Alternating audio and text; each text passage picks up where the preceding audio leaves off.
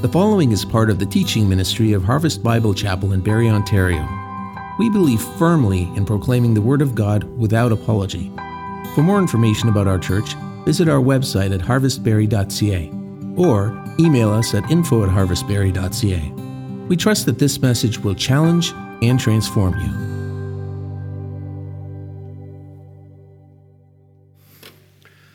There are people who believe that if a kid just shows up for the game, that they should get a participant ribbon.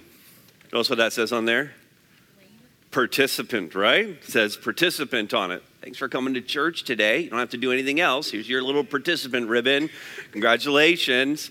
And that no matter how much a kid might really just suck at what they do, and how often their team loses, that at the end of the year, they should still get this trophy, this participant's trophy. And I personally think that's just...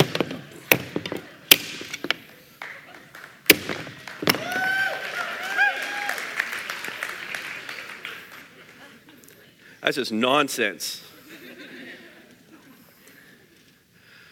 Because those of us who live in the real world know just how tough things are, how hard the battle is.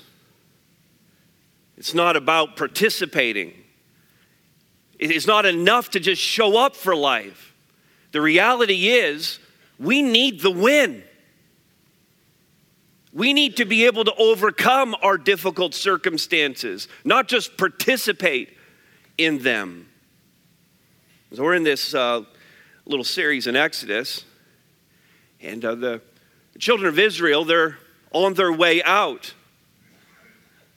But what if they had not actually won? What if they had said, it's enough that we just participated in the effort to get away from Pharaoh and slavery? What if they had not actually won?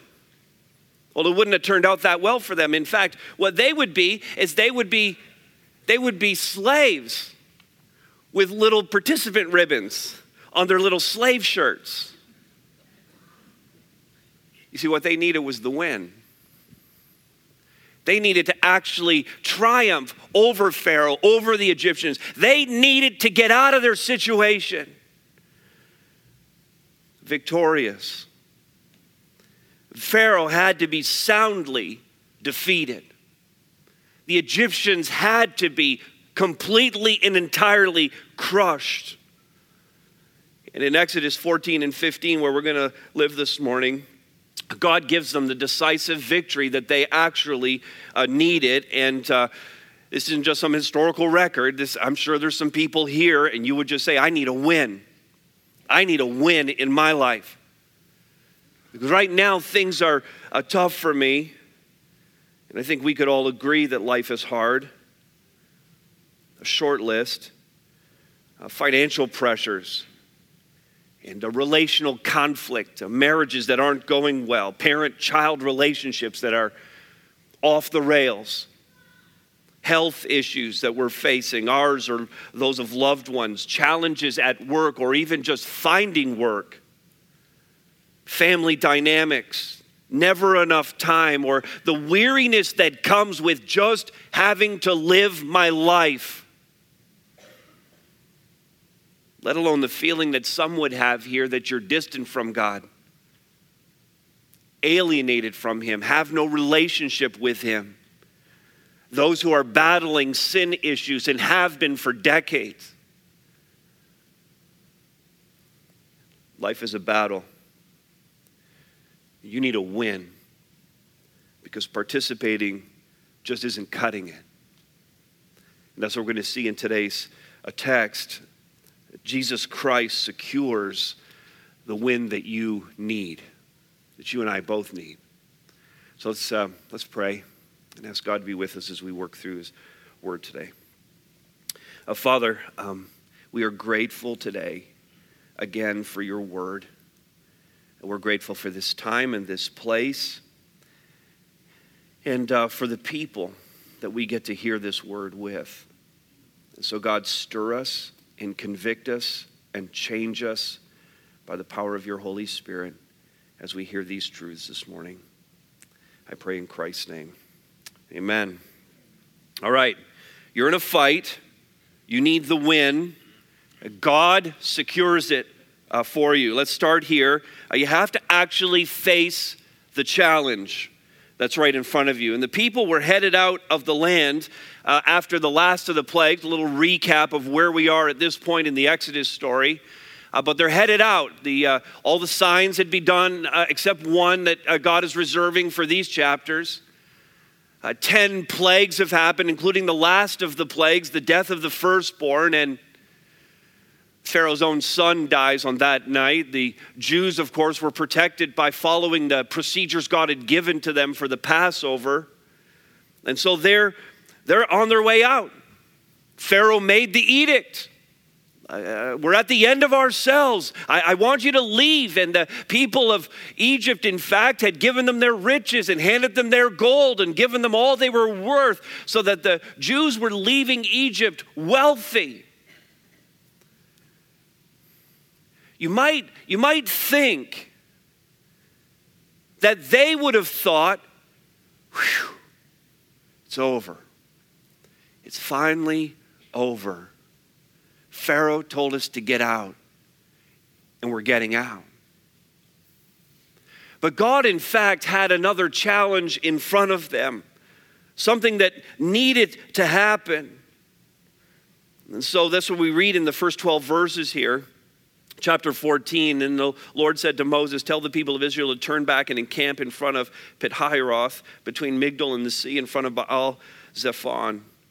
You shall camp facing it by the sea, for Pharaoh will say of the people of Israel, they are wandering in the land, the wilderness has shut them in. So God's putting them in a certain place. Listen, God is putting them in a certain place.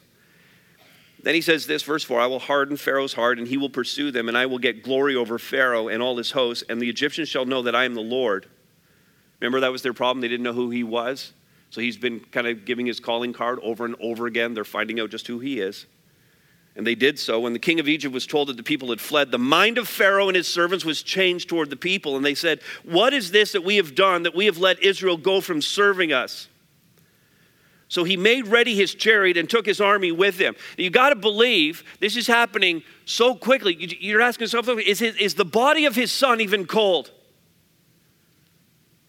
Have they even had the funeral yet? And yet here he is, ready to go back and suffer again the consequences of opposing Yahweh and his people. Verse 7, he took 600 chosen chariots and all the other chariots of Egypt with officers over all of them. And the Lord hardened the heart of Pharaoh, king of Egypt, and he pursued the people of Israel while the people of Israel were going out, notice, defiantly.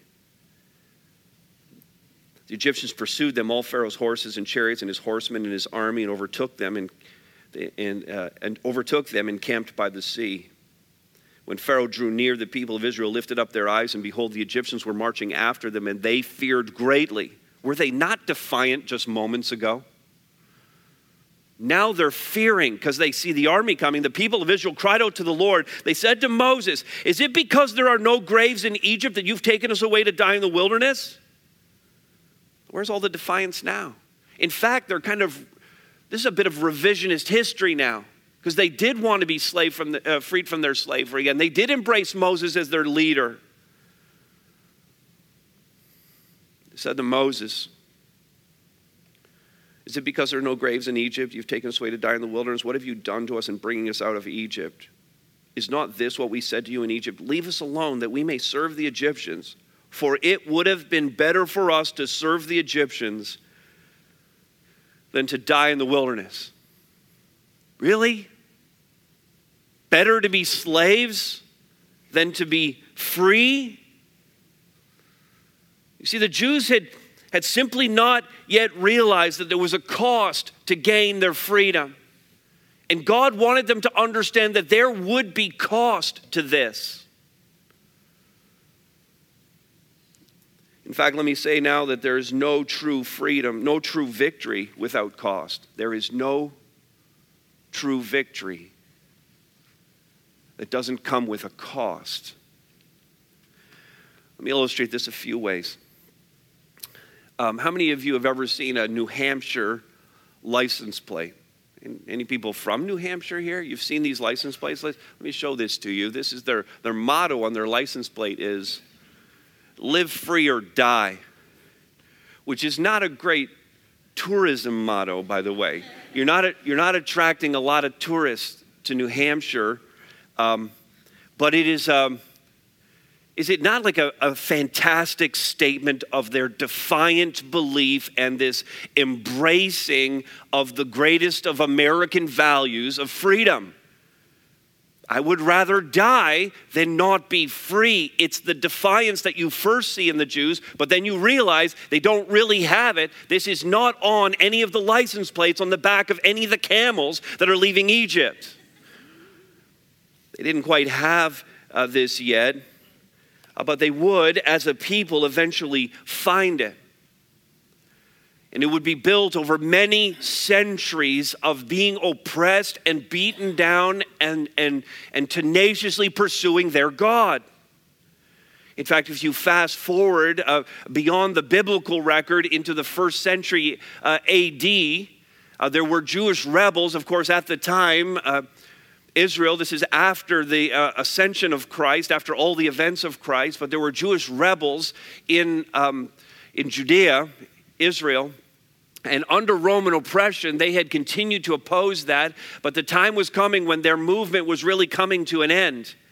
The Roman legions were pressing in, and about 900 of these rebels escaped to a place called Masada. And Masada is right beside the Dead Sea. You can see the Dead Sea up in the top left corner there. Masada is this mountaintop retreat / fortress that King Herod had built as kind of the last resort, the last place he would go if there was ever insurrection, if he was ever coming against a foreign army, another foreign army invading. And the thing was so well supplied and so well stocked and just unique in its placement that you could literally live up there for years and be self-sufficient. And so the 900 rebels went there, and the Roman legions followed them, and it took the legions quite some time, months in fact, of using Jewish slave labor to build a ramp so that they could actually get up and crash the gates. And when they went in, when the Roman legions finally got up to the gates and crashed into the fortress, they found that all but a handful of the Jewish rebels that were up there had taken their own lives rather than fall into the hands of the Romans. The modern army of Israel, in fact, has taken soldiers up to the top of Masada for them to make their pledge to their country and to serve it. That defiant, live free or die attitude definitely found a place in the heart of the Jews. And if you fast forward again from the first century AD all the way to the 20th century, you see it in the way the Jews came out of the Second World War. Having survived the Holocaust and post-war, to take this tiny spit of land, what we know as the Promised Land, and to recreate the nation of Israel, 1948, after 1,900 years of not being a nation.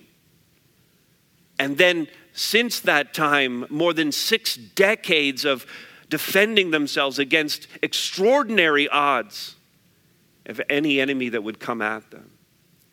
And I think we would all agree that the modern state of Israel has that live free or die attitude, but all the way back in Egypt, they didn't quite have it.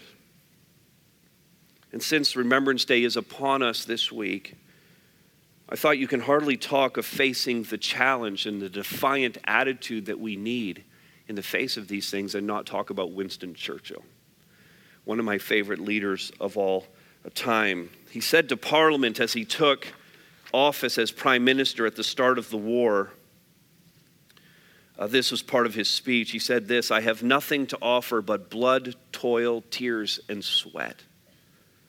We have before us an ordeal of the most grievous kind. We have before us many, many long months of struggle and of suffering. And you ask, what is our policy? I can say it is to wage war by sea, land and air with all our might and with all the strength that God can give us, to wage war against a monstrous tyranny never surpassed in the dark, lamentable catalog of human crime. That is our policy. And our nation stood with our friends in Britain. The Allies came together to oppose this monstrous tyranny. Churchill went on to say, you ask, what is our aim? I can answer it in one word. It is victory. Victory at all costs. Victory in spite of all terror. Victory, however long and hard the road may be, for without victory, there is no survival. Now, I think about all of those examples. I think about the Jews in the first century rebelling against Rome. I think about the defiant Jews surviving the Holocaust and establishing their nation and fighting against all enemies. I think about Winston Churchill. I think about our role in World War II. I think of the defiance of all of that. And as important and epic and critical as all of that is in human history, it's nothing compared to the defiance that is required, the facing the challenge attitude that the followers of Jesus Christ must have in the face of the spiritual warfare, infinitely more monstrous. The spiritual warfare that every one of us face on a daily basis as those who would follow Jesus Christ. The threat to those of us who have declared ourselves to be on the journey as we make our way with Jesus Christ and with one another. The threat to us is real. The victory is hard fought. And it's going to come at a cost. Because all along the way there are temptations and trials and pitfalls. The road is not easy, and God intends to use every one of those difficulties. It was God that put them beside the sea. God intends to use each difficulty as a means of growing us into the image of his Son, Jesus Christ. And he did it at the cost of his own life, purchasing our freedom and our redemption from sin and death. Jesus Christ faced the challenge, and he calls on us in the midst of our own journey to face every challenge that comes our way. There is no true victory without cost. Face the challenge, and then this, trust the plan. Moses gives his own Churchill-esque speech here, though I'm pretty sure Moses predated Churchill. Verse 13 of chapter 14, Moses said to the people, fear not, stand firm, and see the salvation of the Lord, which he will work for you today. For the Egyptians whom you see today, you shall never see again. The Lord will fight for you, and you have only to be silent. I wrote in my Bible, hard to do, right? Just to be silent. Let God work. And the Lord said to Moses, why do you cry to me? Why are you still praying? That sounds like an odd thing to say in the day that we start a week of prayer. Why do you cry to me? Tell the people of Israel to go forward.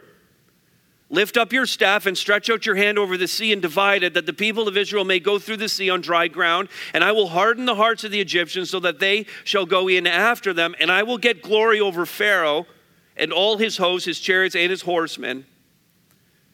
And the Egyptians shall know that I am the Lord, I'm Yahweh, when I've gotten glory over Pharaoh, his chariots, and his horsemen.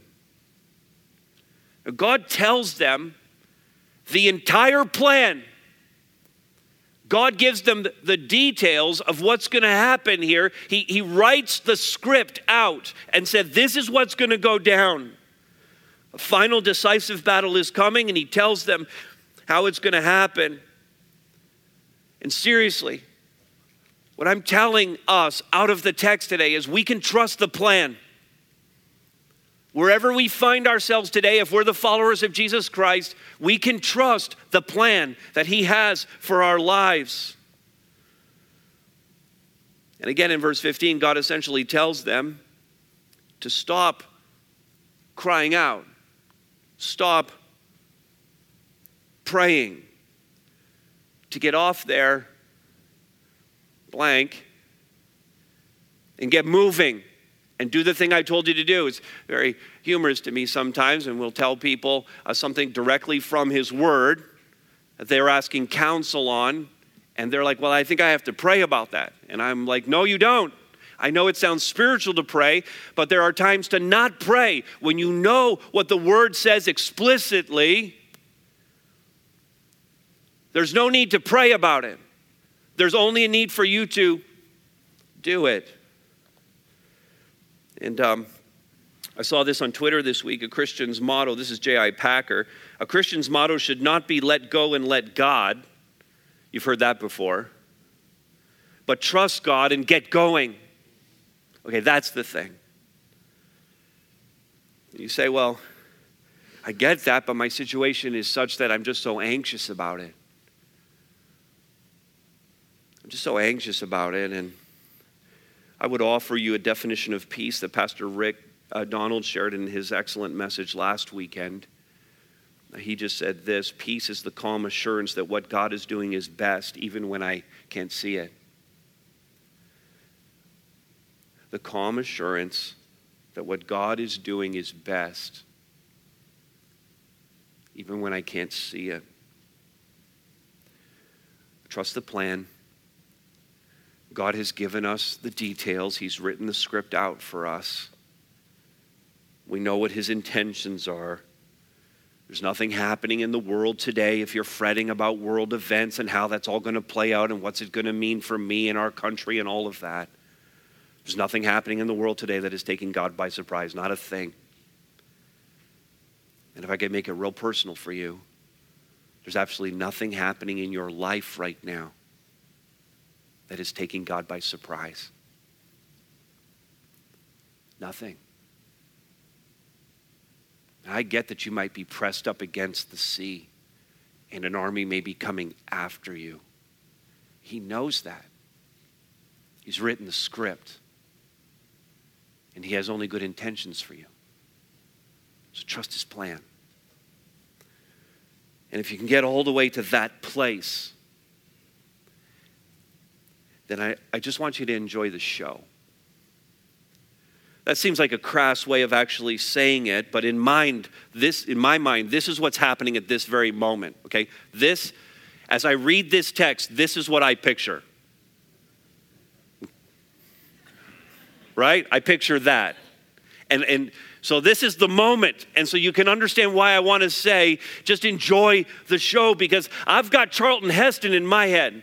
And when I get to heaven, I'm expecting this is Moses, okay? That this is what he's actually going to look like. And can I just take a little survey right now? Because I looked this up and I thought about watching the Ten Commandments, and I thought it might be cool, like after one of our Saturday services, just have a showing of the Ten Commandments. How many people would come to that? We'd pop popcorn and the whole thing. We might do it. I don't know. But here's the thing. So I went and checked it out. It's 3 hours and 40 minutes long. Seriously. In the middle of this movie, they actually go to a black screen and have an intermission in a movie. It's epic in every sense of the word. And how many people have actually seen the movie? Show me again. Man, there's a lot of you.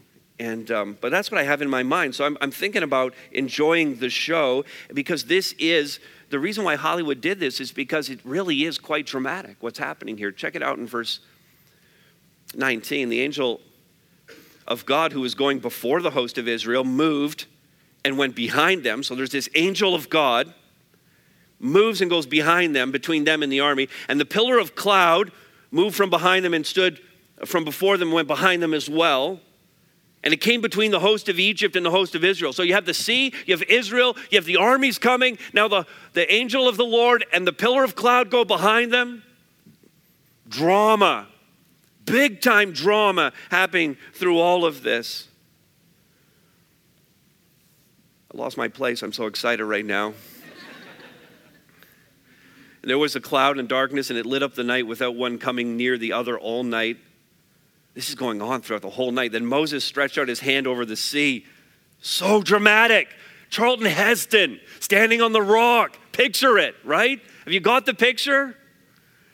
The Lord drove the sea back by a strong east wind all night and made the sea dry land, and the waters were divided. And the people of Israel went into the midst of the sea on the dry ground, the waters being a wall to them on their right and on their left hand. This is where Ripley's got their idea for the aquarium. Okay, I thought that would be funnier. The Egyptians pursued and went in after them in the midst of the sea, all Pharaoh's horses and his chariots and his horsemen. In the morning watch, the Lord in the pillar of fire and of cloud looked down on the Egyptian forces and threw the Egyptian forces into a panic. See, they're down in the same stretch now. They're pursuing, clogging their chariot wheels so that they drove heavily. And the Egyptians said, "Let us flee from before Israel, for the Lord fights for them against the Egyptians."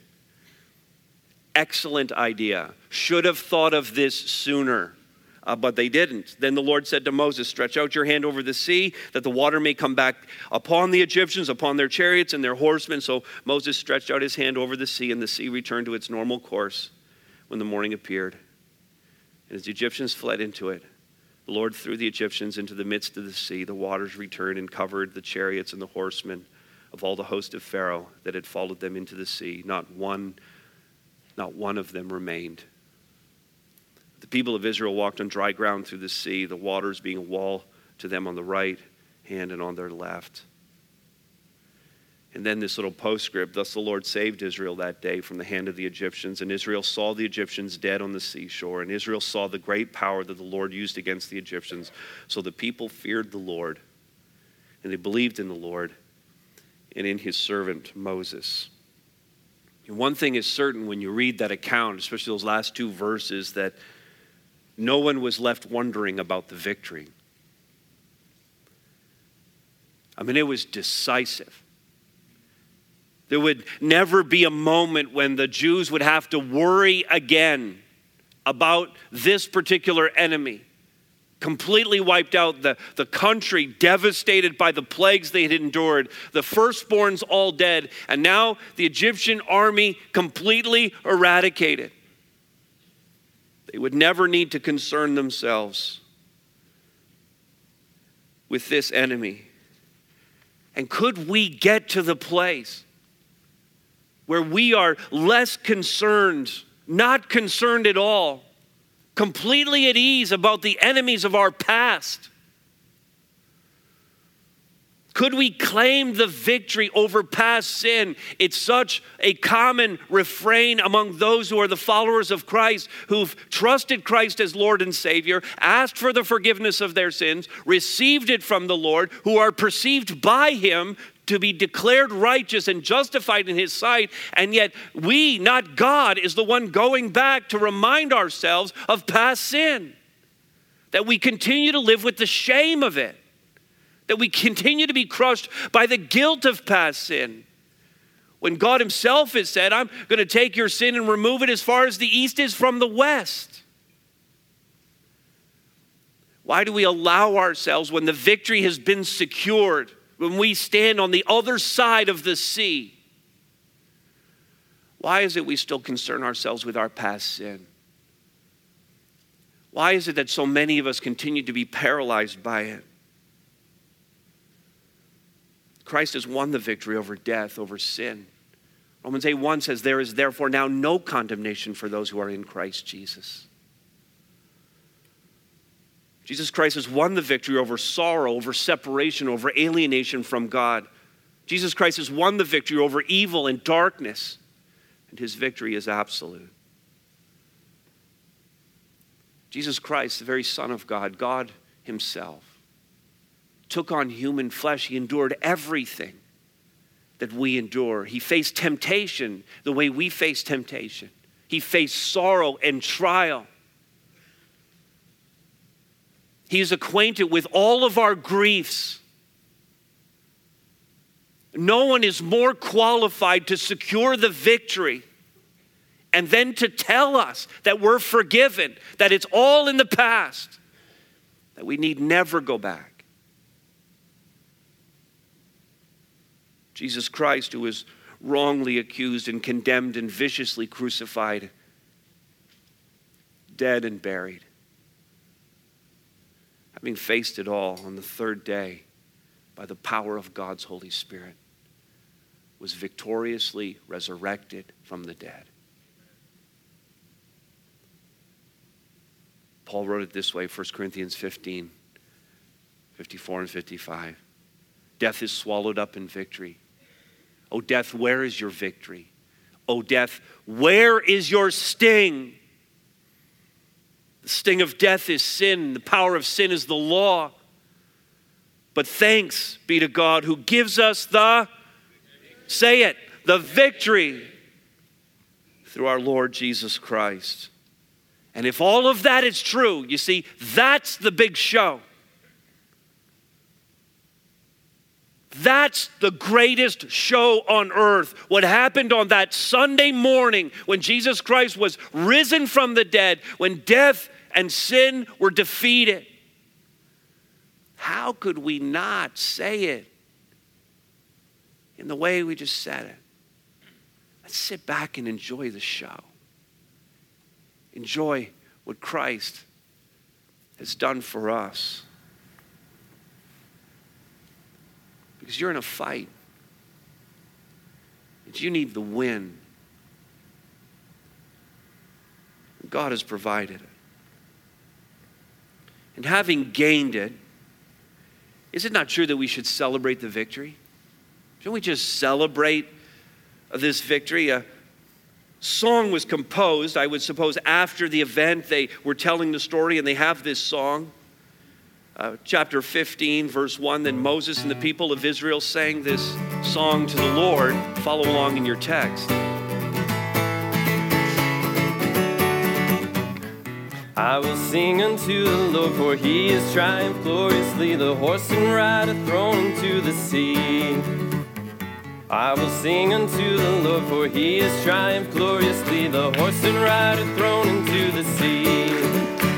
The Lord my God, my strength, my song, has now become my victory. The Lord my God, my strength, my song, has now become my victory. Do you know this part? The Lord is God and I will praise him, my Father's God, and I will exalt him. The Lord is God and nicely done. The Father's God and I will exalt him. All right.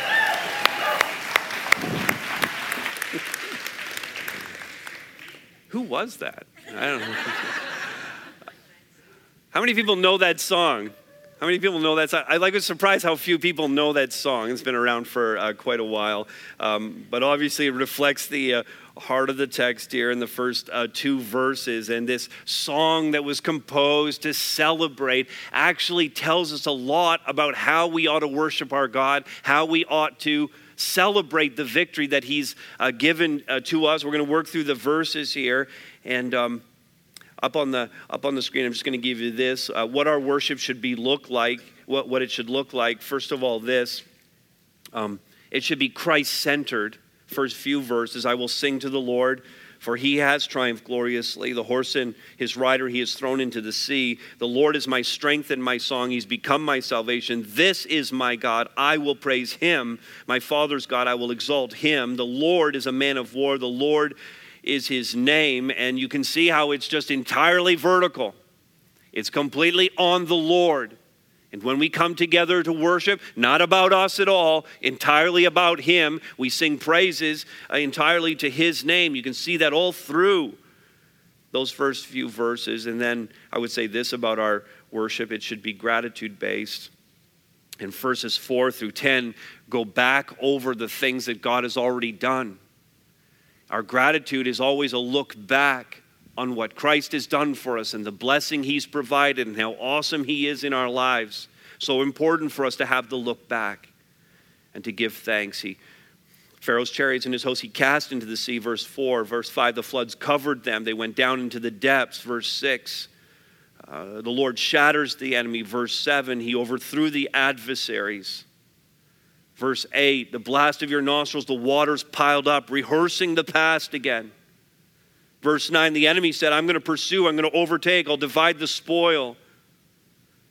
Verse 10, then you blew your wind, the sea covered them, they sank like lead in the mighty waters. Just rehearsing the past. God, thank you for what you've done in my life. Thank you for salvation. Thank you for Christ and what he means to me. Thank you for my family and for the friends and for all the blessings you've poured. Just rehearsing everything God has done. Our worship should be gratitude-based. And then thirdly, it should be encouragement-rich. Verses 11 and 10, who is like you, O Lord, among the gods? Who is like you, majestic in holiness, awesome in glorious deeds, doing wonders? You stretched out your right hand, and the earth swallowed them. And just the speaking to the Lord again of what he's done, but listen, speaking it to one another. And the awesome thing about gathering together in this place on a weekly basis is that we get to speak these truths to one another. And as we do that, that's encouraging. It builds me up. And when I'm in a lower place and I'm not feeling great and I'm hurting in some way or I'm under pressure or the trials are difficult, if that's where I'm at today, I get together in this place. And those of you who are on top of your game and the Holy Spirit's rocking it for you, you're singing these words and I might not be as able to sing them, but I'm hearing you sing them and that's strengthening to me. And when I'm in the strong place and you're in the weak place, the fact that I'm singing them is strengthening you. That's at least in part why God has given us one another, why God has given us the church. Why this journey isn't something that I'm just doing with Jesus. I'm doing it with Jesus and all of you. Because along the way, we're always going to need each other. And our worship should be encouragement rich. And then it should be forward looking, verses 13 through 18. You have led in your steadfast love the people whom you have redeemed. You've guided them by your strength to your holy abode. The peoples have heard. They tremble. Pangs have seized the inhabitants of Philistia. Have they been to Philistia yet? No, they have not. Now are the chiefs of Edom dismayed. Trembling seizes the leaders of Moab. All the inhabitants of Canaan have melted away. Have they been to Edom or Moab or Canaan yet? No, but they're coming. And the peoples in those lands know they're coming. And they're trembling with fear at all they've heard because none of these empires was even close to being as powerful as Egypt was. And God brought Egypt to its knees. God's still going to do some great things that are yet in the future. And I love that our worship can be like that. And the song we sang just before the message, and we're going to sing again in a few moments, is so forward looking. And we need that. We need that forward look to what God is going to do. And then, finally it's passion laden. They rehearse again the history of what had just happened. And then verse 20, the song is over, but Miriam gets pretty excited and pretty passionate. Miriam, the prophetess, the sister of Aaron, took a tambourine in her hand, the universal symbol of passion. Tambourine and excitement and joy. You can't not be happy when someone's playing a tambourine, correct? Excellent. And all the women went out after her with tambourines and dancing, and Miriam sang to them. She goes back into the song. Sing to the Lord. We're not going to bring Joel out again. Sing to the Lord, for he has triumphed gloriously. The horse and his rider he's thrown into the sea, and our worship should have that kind of passion to it. And I would just say to you, if there isn't passion, I'm not saying everybody needs to exhibit the passion in the same way. I'm not saying it has to be with dancing or tambourines. But like if the needle isn't even moving in your worship, if it's not even moving internally, if it's not moving you at all, I would say that that's a lack in your life. It's something you need to examine before the Lord. For all that he's done for us and all that he's going to do, that should move the needle. Amen? That should move the needle. Now understand that not everybody's celebrating the victory. That the folks who are on the other side of the sea now, they're celebrating the victory because God has delivered to them, but all the drowned guys in the sea are not celebrating the victory. And Pharaoh is not celebrating the victory. And the devastated and defeated Egyptian people are not celebrating the victory. And even in this room, there are people who by virtue of their faith in Jesus Christ are on the other side of the sea and are celebrating this, going, I get it, I love it. And there are some people who it's as if they're still in Egypt and they don't get it. They don't even understand what I'm talking about right now in terms of celebrating the victory. The needle doesn't move because they don't have a needle. They don't get any of this. The Egyptians who didn't believe in Yahweh were either dead in the water or mourning the devastation that had happened to them. The reality is that for some of you, this doesn't make sense, and it's because you're not yet a follower of Jesus Christ. The majority of people in this room are bound for glory, but you're not. And I would appeal to you in this moment, as I often do, that you would come to faith in Jesus Christ, that you would confess your sin, and you would allow the cleansing that only comes through Jesus Christ to lift that sin burden off you and to erase the condemnation of death that's over you and to bring you to life in Him so that you, with the rest of us, can sing the song of victory. I would appeal to you. Not leave this place before you've become a follower of Jesus Christ. Celebrate the victory with us. And a final word here. Stay the course. After everything they'd seen and experienced over these past weeks in Egypt and at the sea, and with all the singing and dancing, the people somehow lose sight of God again. That's the little episode we have here at the end of chapter 15. Moses made Israel set out from the Red Sea, and they went into the wilderness of Shur. They went 3 days in the wilderness and found no water. We would admit that that would be a crisis. When they came to Marah, they could not drink the water of Marah because it was bitter. Therefore, it was named Marah.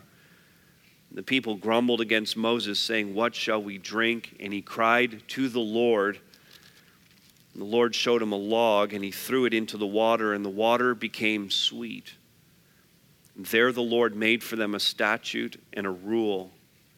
And there, notice this, there he tested them. He tested them. The whole thing was a test. An opportunity again for God to grow their faith, to see how faithful they would be to Him, how trusting they would be of the plan. And yet the people grumble. And so God gives them, and this is going to be applicable to every believer throughout the rest of history, He gives them the very simple two-step stay the course plan. If I'm going to stay the course and be faithful to God, I know He's done some awesome things for me in the past, but I'm at this place right now where there's a crisis in my life, and I'm really tempted to grumble to Him, and God, why are you doing this, and why am I in this place? Can I stay the course instead? The simple two-step stay the course plan, we're going to call it this, the listen and do plan. Okay, the listen and do plan. It's in verse 26. He tested them, saying, if you will diligently listen, circle that word, to the voice of the Lord your God and do, circle that word, that which is right in His eyes. And then he kind of repeats the whole thing with different words in case they were not listening and didn't get the very clear, simple listen and do words. He says it to them again.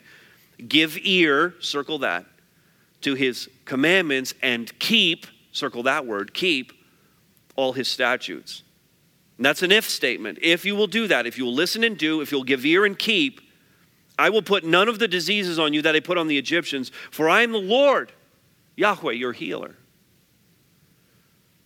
I'm going to bless you. I'm going to keep you in a good place if you'll listen and if you'll do. And all of this is a sobering warning to us.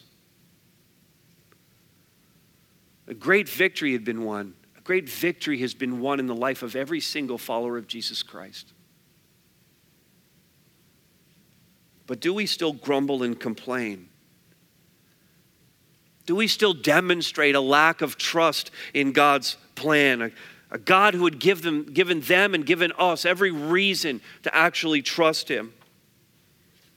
God has taken care of the greatest enemy we'll ever face, Satan himself, and his condemnation of us because of our sin. He's taken care of that. How then could we not trust him for every other matter that comes up in our lives? How much more will he not care for every other need that you have? And the Jews, in fact, would not get this. We're going to see it repeatedly in the chapters that are coming and the different episodes that they're going to face, that in fact, they so don't get this, that God condemns the entire generation that came out of Egypt. He disciplines them. And for 4 decades, they would wander the wilderness, not entering the promised land, and not one of that generation would enter the land. For one reason alone. They didn't trust him. They didn't trust his plan. I would hate for anyone here to fall under the discipline of the Lord and not receive the full benefit of the blessings that he has for you, simply because you couldn't trust him. If you and I, had only listened to the Lord, if you and I, had only done what we heard, then you and I, would have found a God that was willing to heal and lead and provide and love in abundance. Everything you and I need to secure victory is found right here in the word that he's spoken to us. He says to us, listen to this and do what it says. Everything you need to find relief for your sins is found here. Listen to this book and do it. Everything that you need to overcome every addiction in your life is here. Listen to this book and do it. Everything you need, every marriage that's struggling in this room, everything that you need to not only help you through the rough patch, but to make your marriage, to make your family rock. It's right here in this book. And the only reason why we don't have those things is because we're not listening and we're not doing. God has provided us everything that we need right here, and our part is to stay the course. God has already told you what you need to figure out your purpose in life, to figure out who you are, what your identity is. Every issue that you're facing, every challenge that comes your way is going to be resolved and overcome and beaten if you will listen to the word of God and do it, if you will give ear to what he says and keep his statutes. Well, the final verse, verse 27. Listen to this. They came to Elim, where there were 12 springs of water and 70 palm trees, and they encamped there by the water. Doesn't that sound nice? Palm trees and water. After all that had happened to them, they paused. They took a rest. There was a break. God provided them an opportunity to reflect and to consider the goodness that he had poured out on them, to think about the promised land that actually awaited them. And in a very real sense, just look here for a second, in a very real sense, this is why we come together on weekends. This place, in essence, is palm trees and water to our souls. It's a pause. It's the oasis from the week that was and the week that will be.